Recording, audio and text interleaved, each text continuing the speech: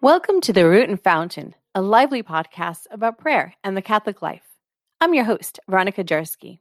In today's episode, I'm talking with my good friend Christy about Eucharistic Adoration. Why should we go? What are the benefits?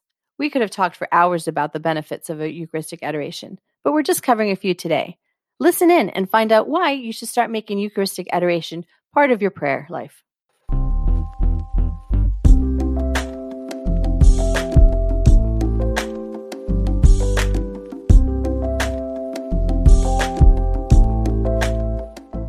So welcome, Christy. Thank you, Veronica. Thanks for inviting me.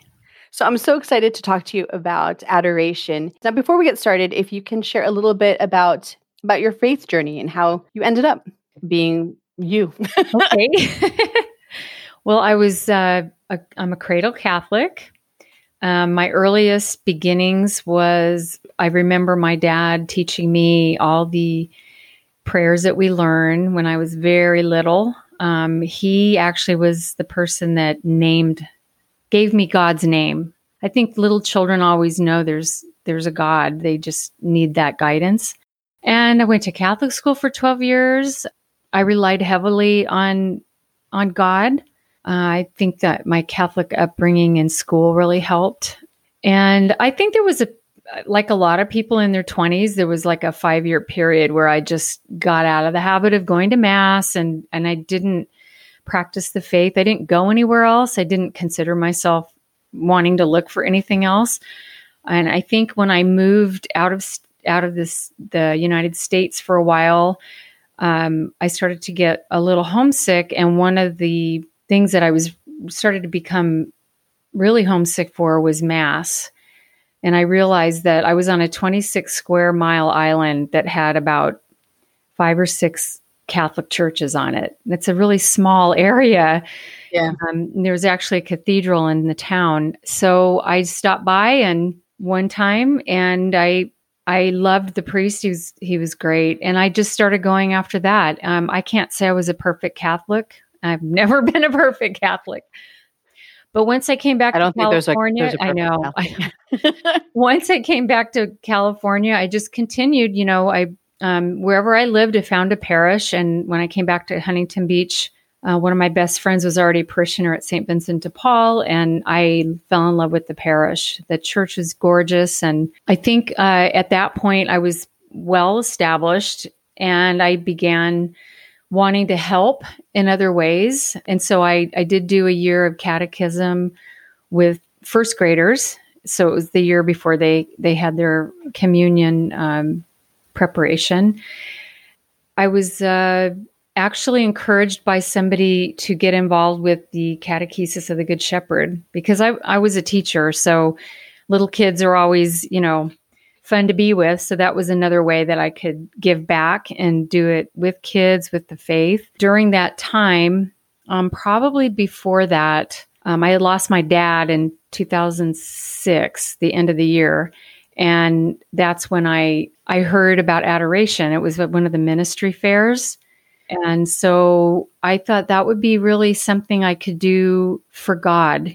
Just pick an hour and make sure I go every week. And not that I wouldn't think about God any other time, but that was a commitment I wanted to make. Well, when you started to go to adoration at our parish, now was that the first time, or had you had a history of going to adoration when you were overseas?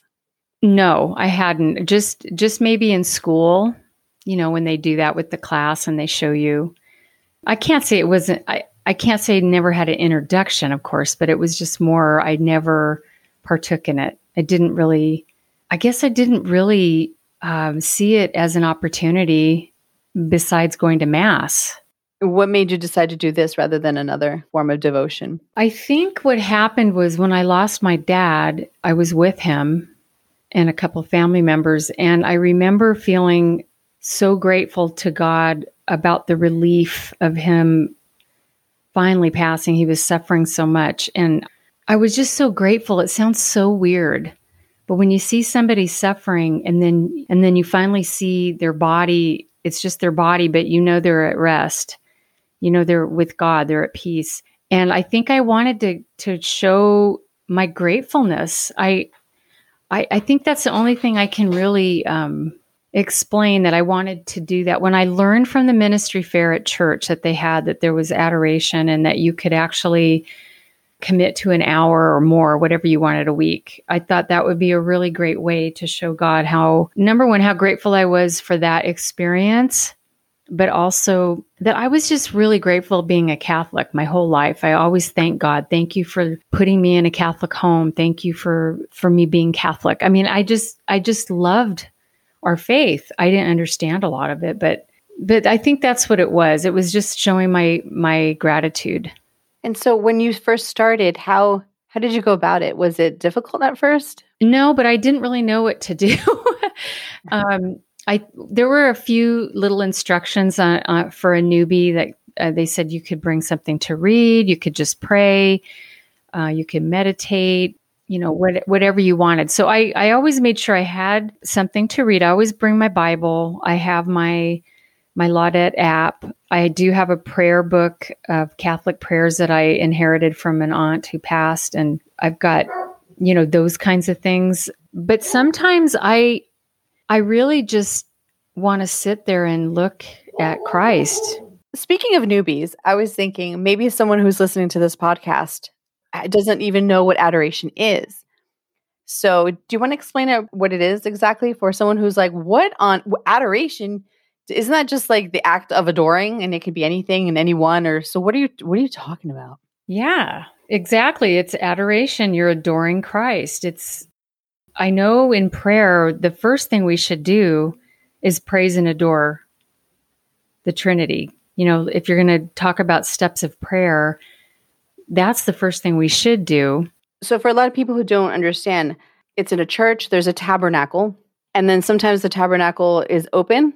And in there, when it's open, you'll see something. It usually looks like a sunburst. And within there is the Eucharist, which we believe, and we know to be true, is the body and blood of Christ, or we call it the real presence. We call him the real presence. Yes. And so that is who we are adoring. Because some people, I think, they go in and think, oh, you're adoring a piece of bread, or you're adoring this gold box. And they don't understand, like you said, we're adoring the Trinity.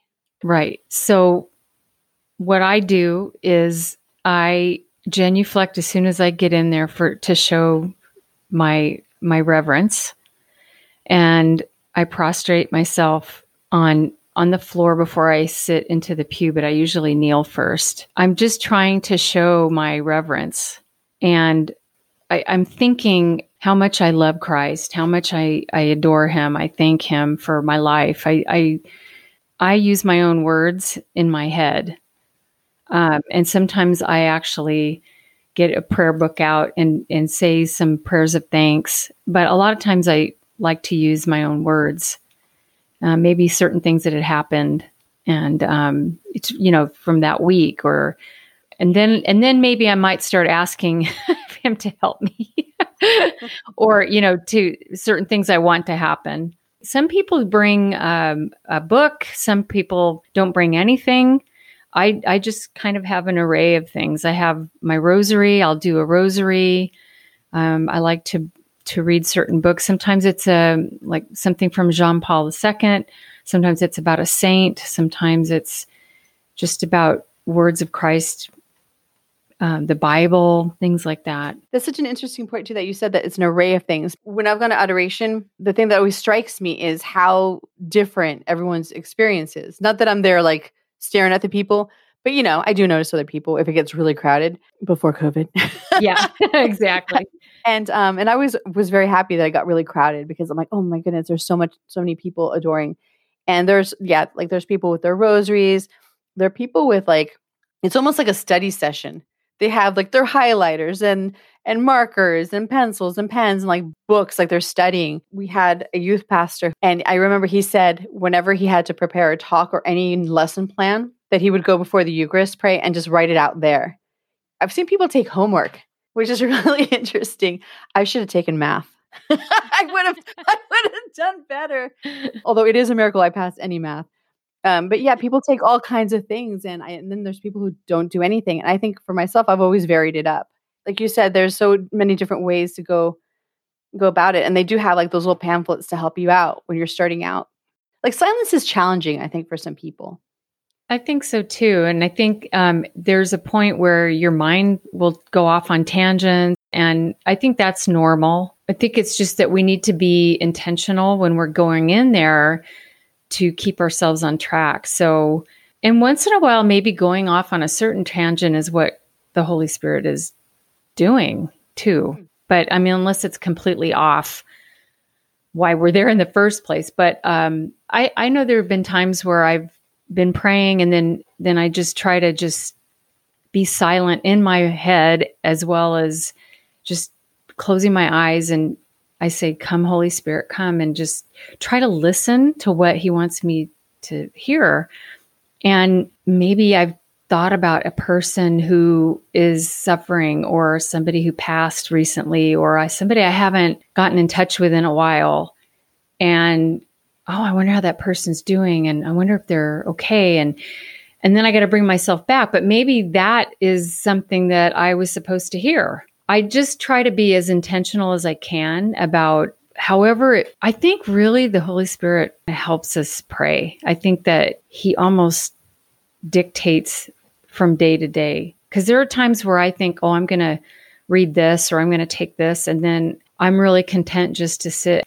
So, and then there are other times that I want to say a rosary. I need to say a rosary, and I have lots of intentions for that. And I sit, I kneel, and like I said, when I leave and I'm arriving and leaving, I prostrate myself. But I admire a lot of. I've seen a lot of people that they just come so much. You can see how much they get out of it, and sometimes I feel like, wow, maybe I'm not doing what I should be doing, but everybody's different and we can't compare ourselves. I think as long as we're intentional and we try to listen to see what the Holy Spirit wants to say to us and how he wants us to pray, that's the way that we do it. There is a format of sorts. We pray the sign of the cross first, we close with an amen, and then the things in between. We have our ideas or our thoughts or feelings, right? We come to the Lord with them, but then it takes a back seat to whatever the Lord is saying.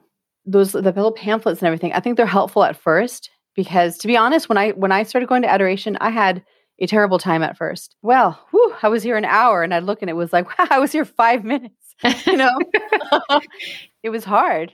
It's funny. My hour goes by so fast. I mean, I can't believe it sometimes.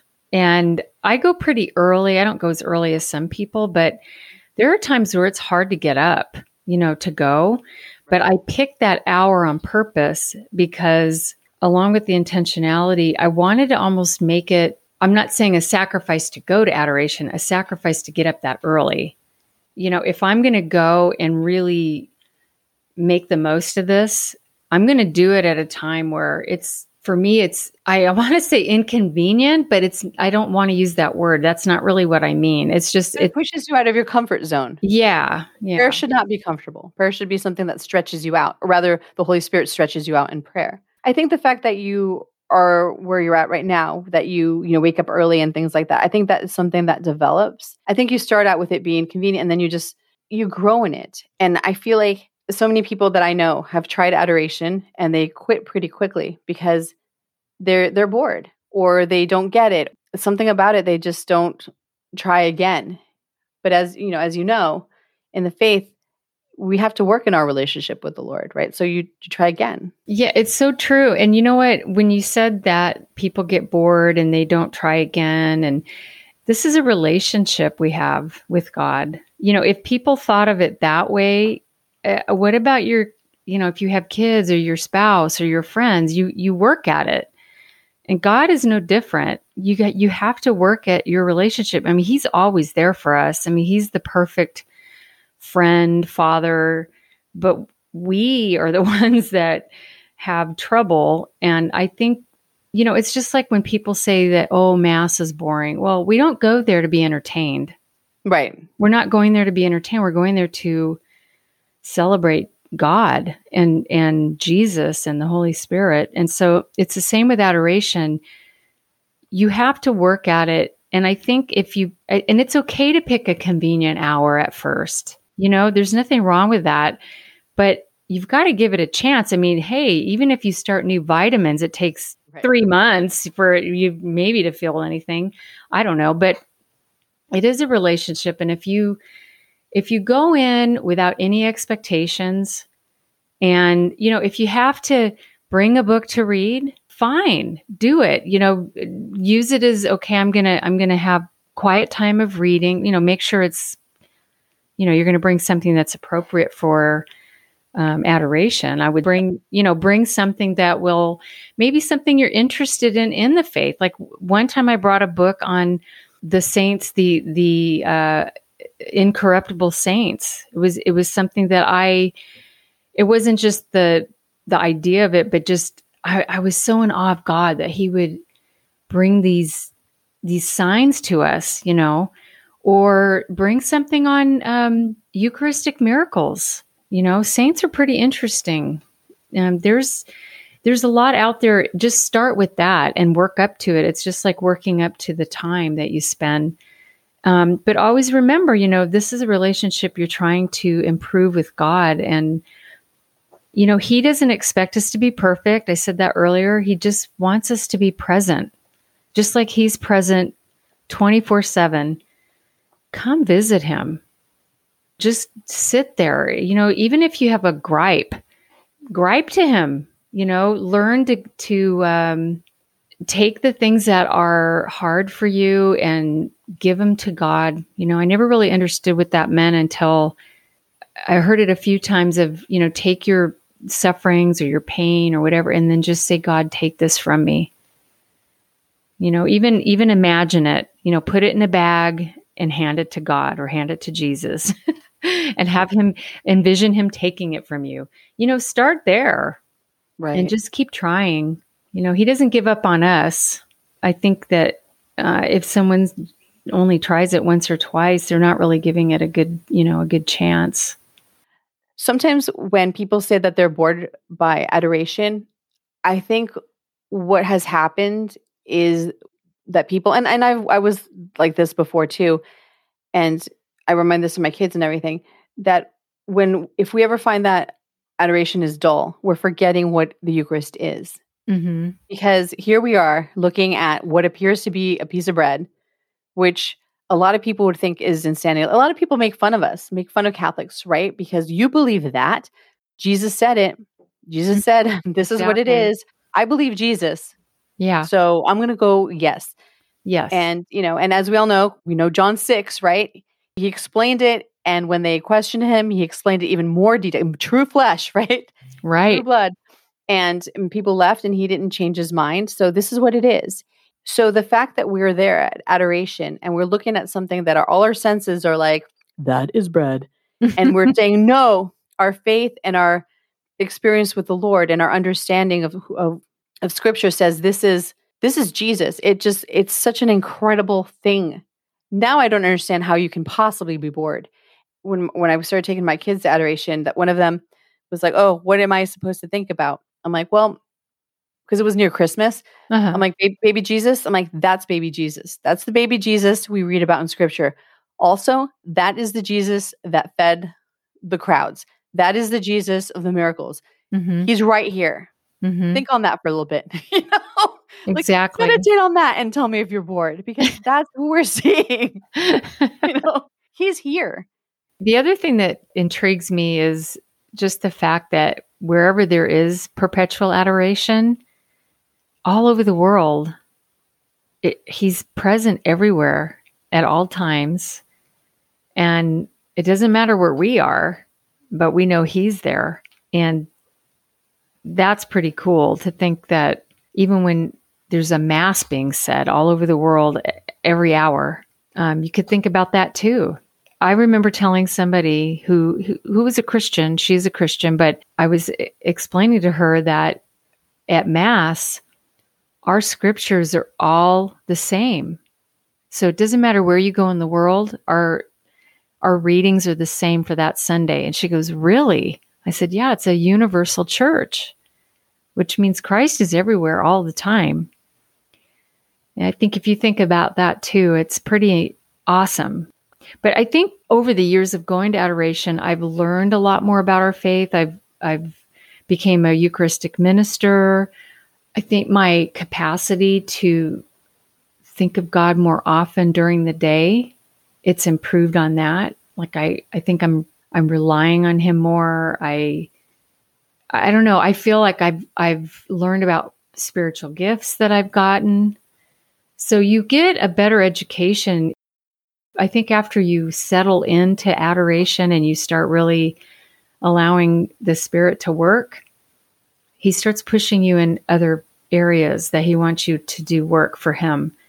And if you listen to that, good for you, because that's what we're here for. I mean, we're here to uplift each other and help each other.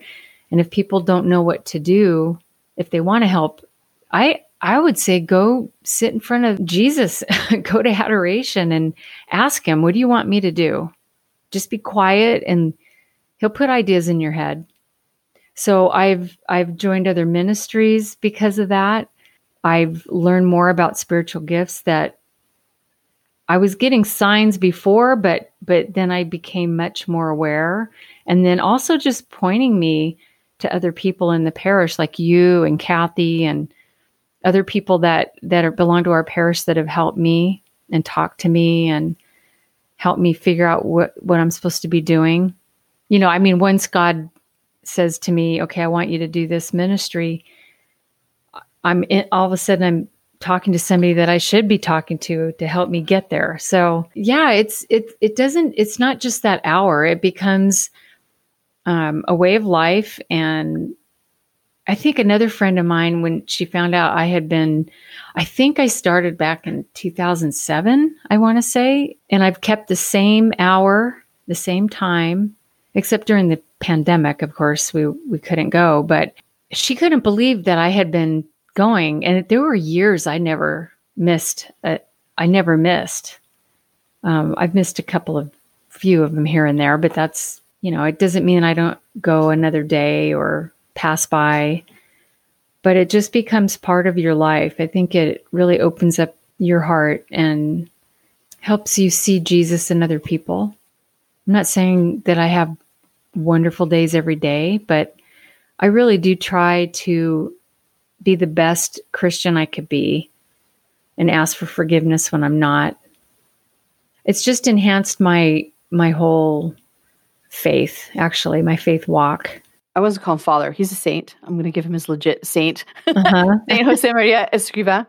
And how he said, we go to prayer to become a bonfire for others.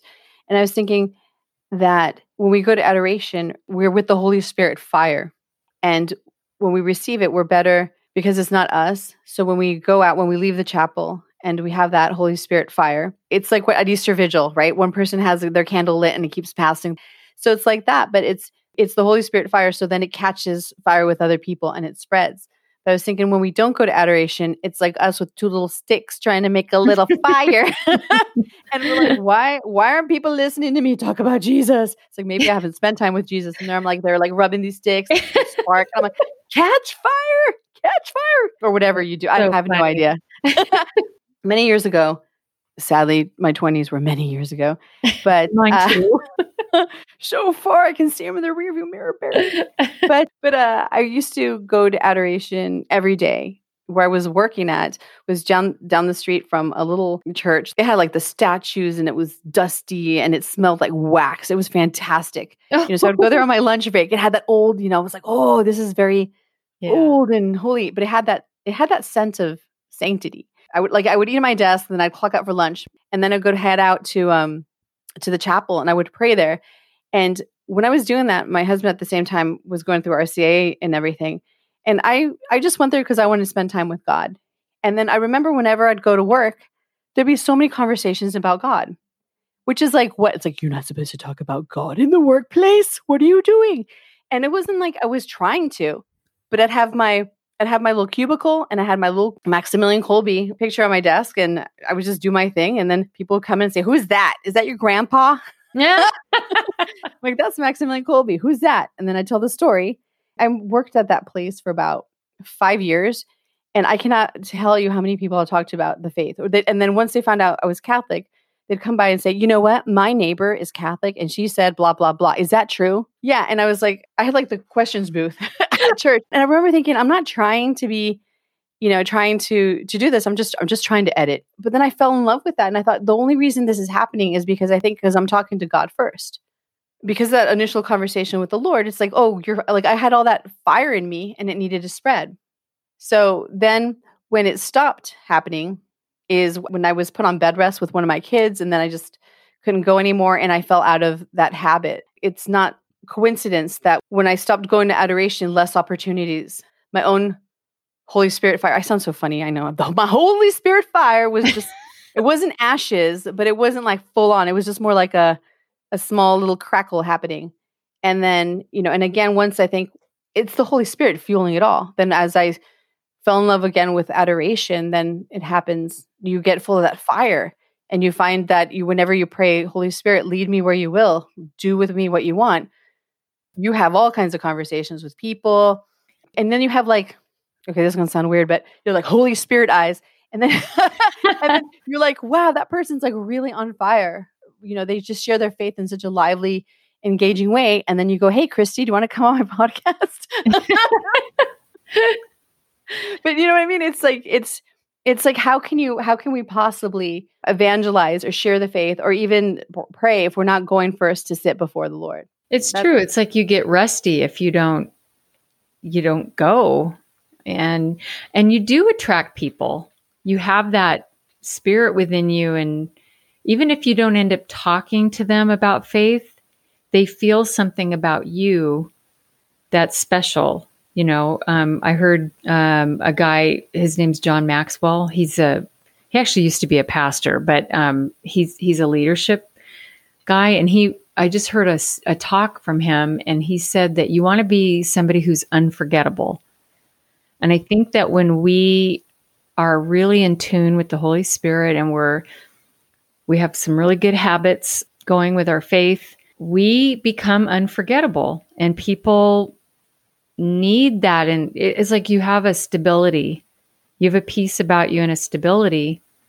And I really feel like that's what adoration does for me too. And I do know that when I was teaching, and I taught in an autism specific classroom of kindergartners, and those Tuesday mornings, I really loved adoration because I came out of there with a lot of energy and a lot of peace, and whatever came my way at school that day, I could handle it.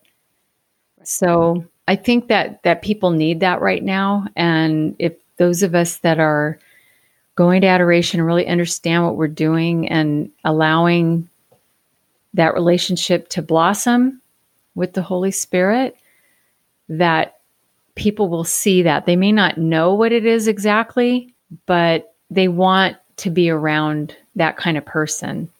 And that's how I think we can actually evangelize. I think that's a good way to evangelize. If we don't have to worry about what we're going to say. And I'm a true believer, and it's happened to me many, many, many times, that I don't worry about what I'm going to say to somebody or how I'm going to say something to somebody, whether it's going to be difficult or whatever. I trust God will put the words in my mouth, and he always does. Even when I get a question or a comment that I don't even expect, but a comment back or response is expected, I'm like, but it just can come out. And I think there's a lot of benefits to adoration. I'm being a little selfish here, but it is, No, but I don't think it's necessarily selfish because we do go there to adore him and to spend time with him, like you said, whether we're talking or just being in his presence. And we are his children, so we should look like him. Mm-hmm. And God is the God of peace, and he's loving, kind, and merciful, slow to anger, rich in kindness. And that is how we're called to be. And we can't be that on our own. I know I can't be that on my own. No, I can't either. I'm the exact opposite of that. But then, in adoration, it's and in prayer, and he fills us up with his goodness because he loves us so much. Mm-hmm. And he gives that to us. And then when other people recognize a certain warmth or joy coming from you, it's God. I've had people say to me, "Oh, you're so lively. You're such a lively person." They mean hyper sometimes, but It's like in scripture, I have to give him the cause of my joy is the Lord. You're left to my own devices. Who knows? I know. And it ain't pretty because I was left to my own devices for a while. And it's like, why is she crying? Listen to the sad Smiths music in the corner for hours. It's like, oh, she's not praying, is she? So, yes. And she's very sad. It's like, no, but when you do spend time with the Lord and you are filled with him, there is something different about you. And like scripture says, right, they'll know we're Christians by our love. Mm-hmm. It doesn't say they'll know we're Christians because we really had a great argument. Oh, you know what? The way that your treatise on, this teaching or whatever, that none of that is that's important sometimes because maybe sometimes an intellectual block, but it is that love that will make people realize.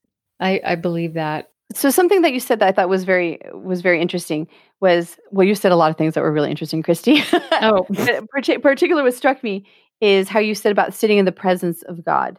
I feel like a lot of times with prayer, that just being in his presence, that silence is so important. There's a lot of people, especially now, there's so much noise. And I work in the social media industry. There's a lot of noise.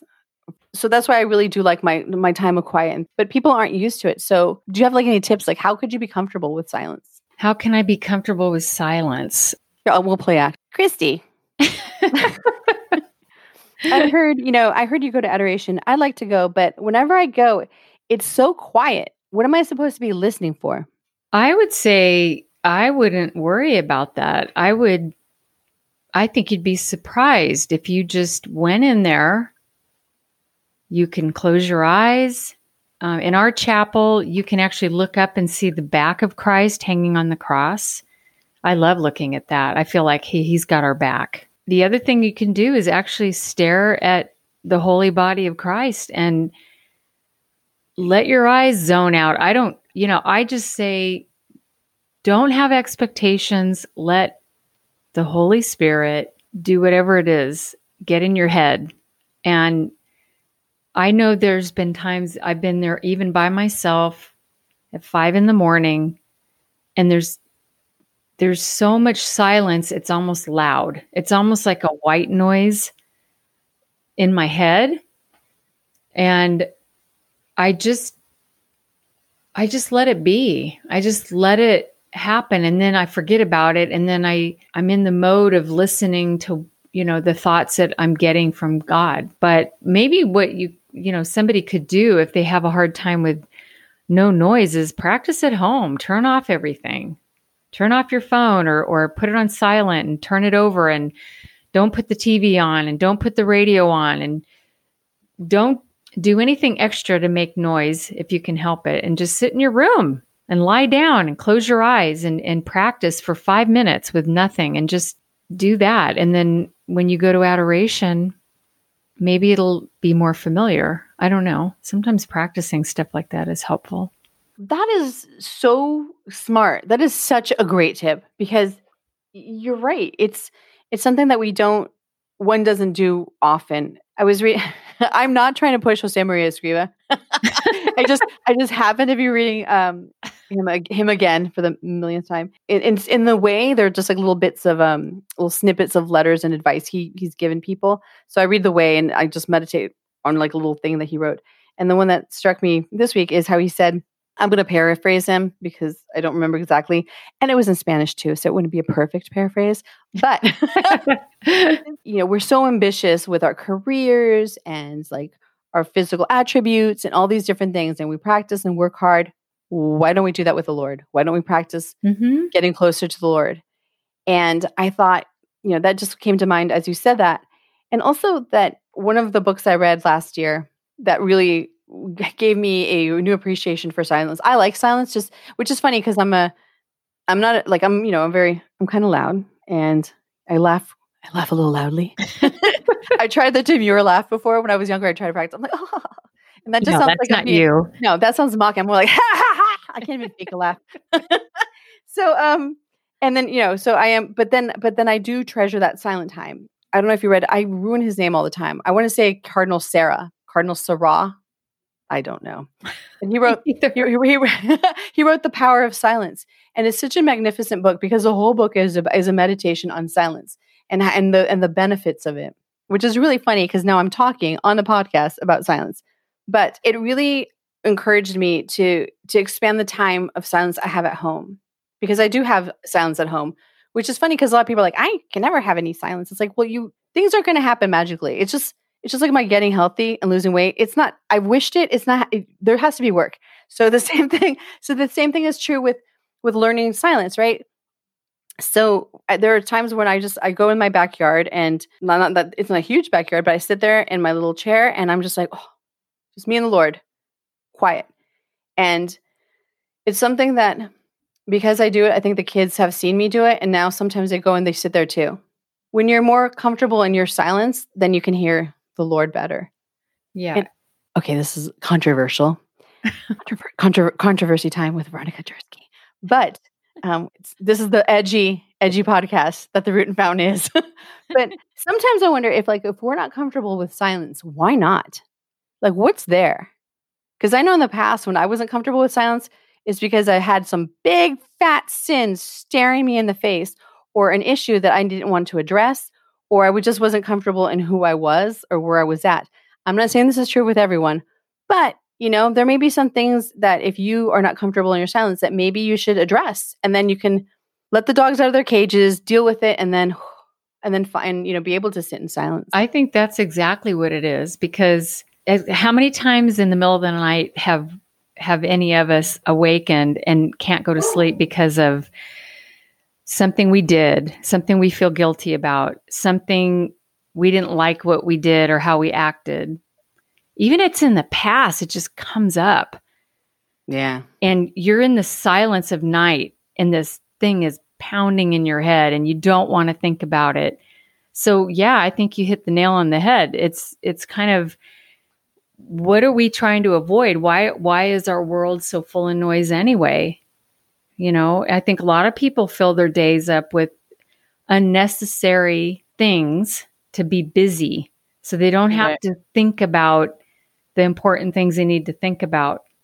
And silence is actually empowering. I mean, it energizes. I think it's just like when you go to sleep at night and you get a good night's sleep, it's kind of a time of silence. It's just part of our biology. We have to have that sleep for our brain to have rest. Well, silence is giving our brain rest too. If you can let it happen, it's empowering. And I think you're right. You have to let go of those things that bother you about whatever it is that you don't want to think about. And it's really a freedom. I mean, how many times do you want to, I think a lot of people, they want to just have a vacation day where they could sit on a beach. They don't have to worry about anything. And that could be what silence is like. Let's take a vacation from the world and let God sow into us. And I just kind of think that silence can be a vacation away with God. Think of it that way. Pick a place that you love to visit. It could be the mountains. It could be the beach. I often think about me sitting on the edge of a riverbank on a big rock, maybe in the Kidron Valley. And I'm sitting there and Jesus is sitting with me and he's got his arm around me. And sometimes I just envision that, and that helps a lot. So I think working at being in a silent time is hard work too. But once you get used to it, it's something you cherish. And yeah, you got to practice it. And kind of like what you were saying earlier, that, when you're there and that you bring him your gripes and everything. And I think that's something too, that sometimes because people are afraid of sharing their hurts and their sorrows with God. This is a theme. I hate this. I talk about this all the time. So, you may have heard this in a different podcast or just in conversations with me over coffee. But the point that always gets me is the fact that God can handle the sorrow and the hurt and the anger and all these feelings that we consider dark. They're transformed by God into something that he can heal us from our wounds.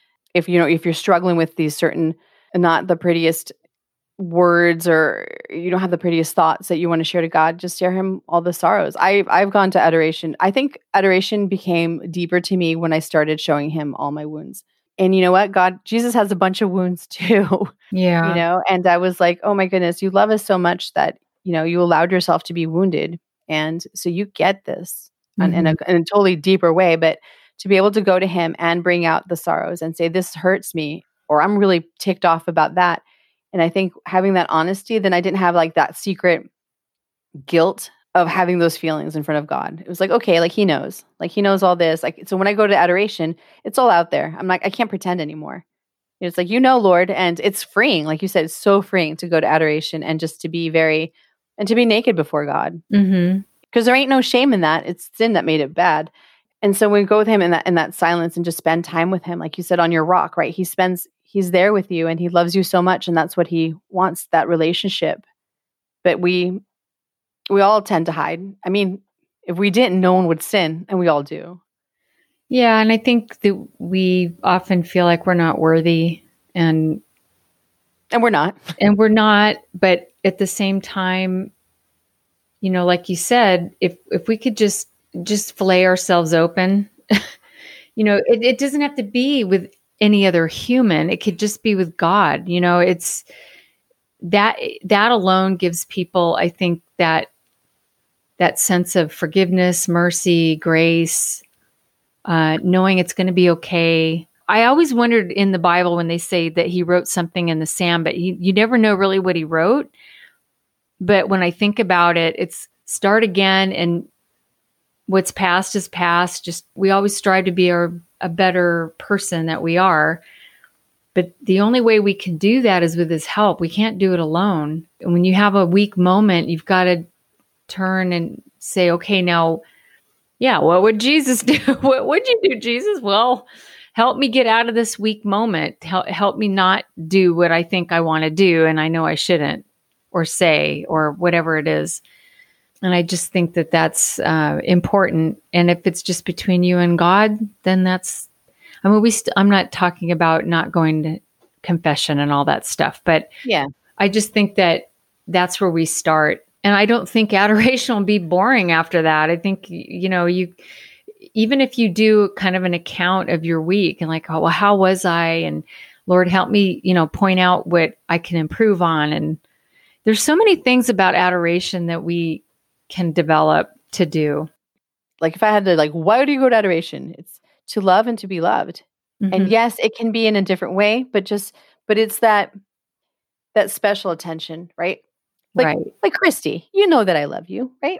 Right. Okay. But, and you walk around and I walk around going, Christy's my friend. But then it's always special when I see you, and then adoration is like that, but like on a way deeper level because it's, the creator of the universe. Yeah. So I just think that's my favorite part of adoration is just to, that's the feeling I get. I feel like I'm so grimy and I just go there and it's like, oh, I feel so loved. And, no matter what happens, it just everything. And even if I'm having a hard day, I'm like, well, at least God loves me. Yeah. And I'm there. and I'm filled with his love. And the thing that's so beautiful about the Lord, right, is when he loves us, it just spills all over us. And we are just so full of this love that it just spills onto everybody else. We can't manufacture it. We can't fake it. And we do. It's really just a cheap knockoff of God's love, But when we go with him, we get all so full of that love. And it just, and the parishes that do have adoration, they seem to be the ones that are particularly lively and draw people close because he's there. I brought a friend a couple years ago into the chapel. She wanted to explore Catholicism. And I said, let's just go into the chapel. Well, she was of another faith, but however, she grew up in another faith, but she was looking and she was kind of interested because she always felt like and heard that the Catholic Church taught a lot of mercy and grace. And I said, well, you got that right. So I brought her in there. I had no idea what her reaction would be. There were a couple people in there. It was in the afternoon, and we just sat for a few minutes, and I just let it be, whatever she was going to get out of it or not. And we walked out, and she said, that was so peaceful. Wow. And this is somebody who really doesn't know anything about the Catholic Church, except that what she, what some of the things that she was interested in finding out. And she just said, that was so peaceful. And I said, you know what? it's a privilege to go in there, and people can go in whenever they want, and get that same peace. If you go in it with a childlike heart, an open heart, and don't expect anything but goodness out of it. Even if, I have to admit, there have been some mornings that I went through my prayers and things, and I don't think I was as present as I should have been. And I kind of walked out of there feeling like I wasted God's time, not my time. I felt like I wasted that whole opportunity where I could have made it a better hour. And I think you need a few times like that to really appreciate it as well. But as tired as I can be sometimes when I have to get up to go, I'm so glad when I'm on my way. And I always pray, God, get me there safe, get me home safe, and everybody else who I will see. It's just become part of my life. And it's a privilege not to just go, but to know who's there. Mm-hmm. We have my many, many years ago, ages and ages ago, I went once upon a time in my youth, I went to the Vatican. But we were there with friends who weren't Catholic, and they were there. This person still comments on what was there that was different. He's asked us before, like, what's so different? Why did the Catholic Church feel so different from everywhere else? It feels so different. Real presence. And I remember also when I did help out in RCIA that we had people who said, I was walking by and something was there. I can't tell you how many times it was that they'd go and they're like, oh, it was during adoration. Later they realized, oh, that's adoration. But at the time they didn't know. And they would just they'd walk in and just feel something there, someone there. I think that's what happens in adoration. Like, he's there. He's so present. He's so there. Like, if you bumped into him, you'd go, oh yeah, Jesus, I know you're here. Yeah, exactly. I think sometimes when I look at the body, precious body, I do, I'll go, wow, that's Jesus in the appearance of bread. And it's hard to wrap my mind around it sometimes, even though I have a strong faith and I know that's him. And then when my brain starts to blow up, because I try to think about it so much, I go, don't worry about it. God can make anything happen anyway. You already know that's him. Your little pea brain can't comprehend as much as your heart, your soul. Everything is going to make sense. It does make sense to me. I mean, I do know that the presence of Christ is in the bread and the wine, the appearance of it. I know that, but it still blows my mind sometimes when I go, wow, this is like the bloodless sacrifice. It is more than manna from heaven. This God, Jesus is the manna from heaven. And it shouldn't be hard to comprehend it. But the senses, right? Like your senses want to overtake, right? Because I've been to Mass before, and I 100% believe it's the Eucharist. It's Jesus. In my journey, I've read all the arguments for why this is true. Then I read the arguments why it's not true, and those didn't make any sense. I'm like, but do we not read John 6? So intellectually, I've worked out to the point where it's like, I don't know how, but I know it is so. It's the time of consecration. And there's like that fleeting thought of like, you think that's Jesus?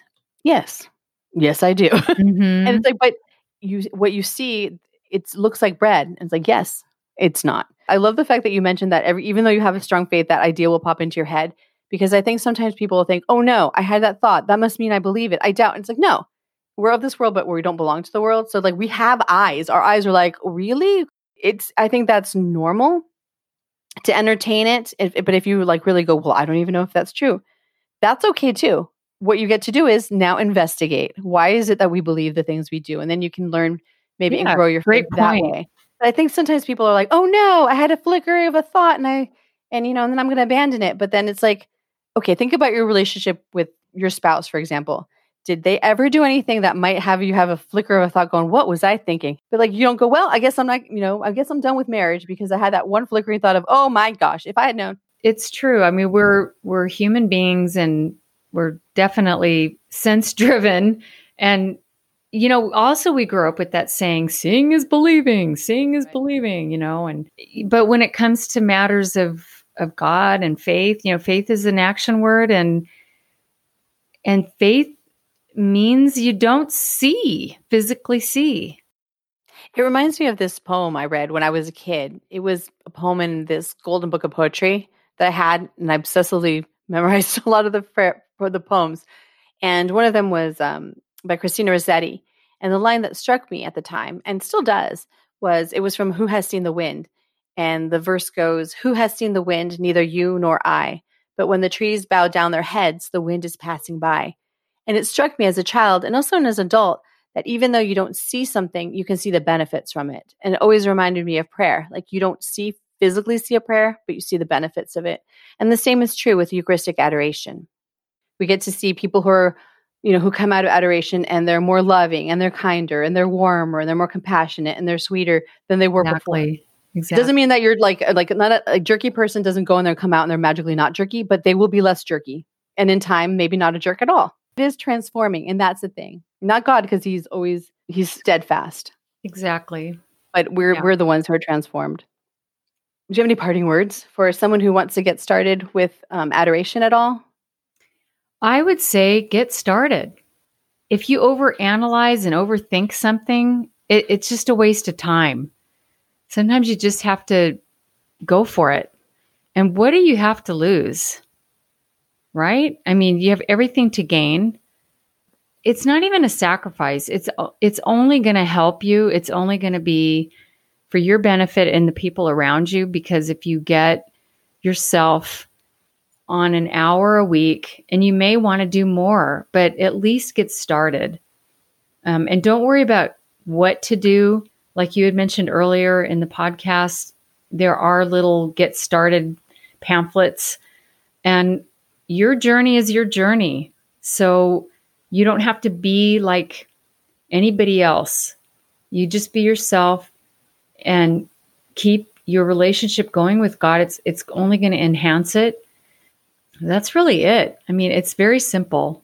Thanks, Chrissy, for coming on to the show. Now, before I close this out with a prayer, I'd like to remind you that you can sign up to receive the latest news from the Root and Fountain podcast at therootandfountain.fireside.fm, or you can subscribe through Apple Podcasts, Pocket Casts, and Spotify.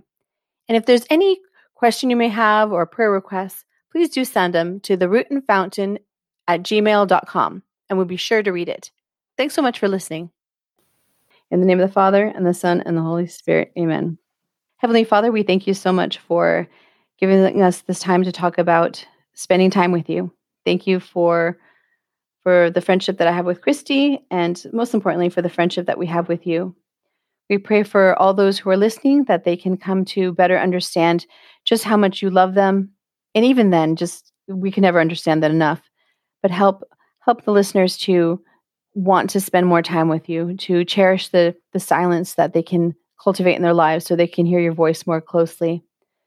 Help our listeners to want to get to know you better and to share themselves more fully with you, with sharing all of their joys and their sorrows and their hurts and their highs and their lows and everything, because you already know that, and knowing that you still love them so very much. Help people to make that decision to go to adoration so they can spend that time with you and to be transformed by the fire of your love and to help pass that love to others. Thank you, Holy Spirit. Thank you so much for allowing us to pray.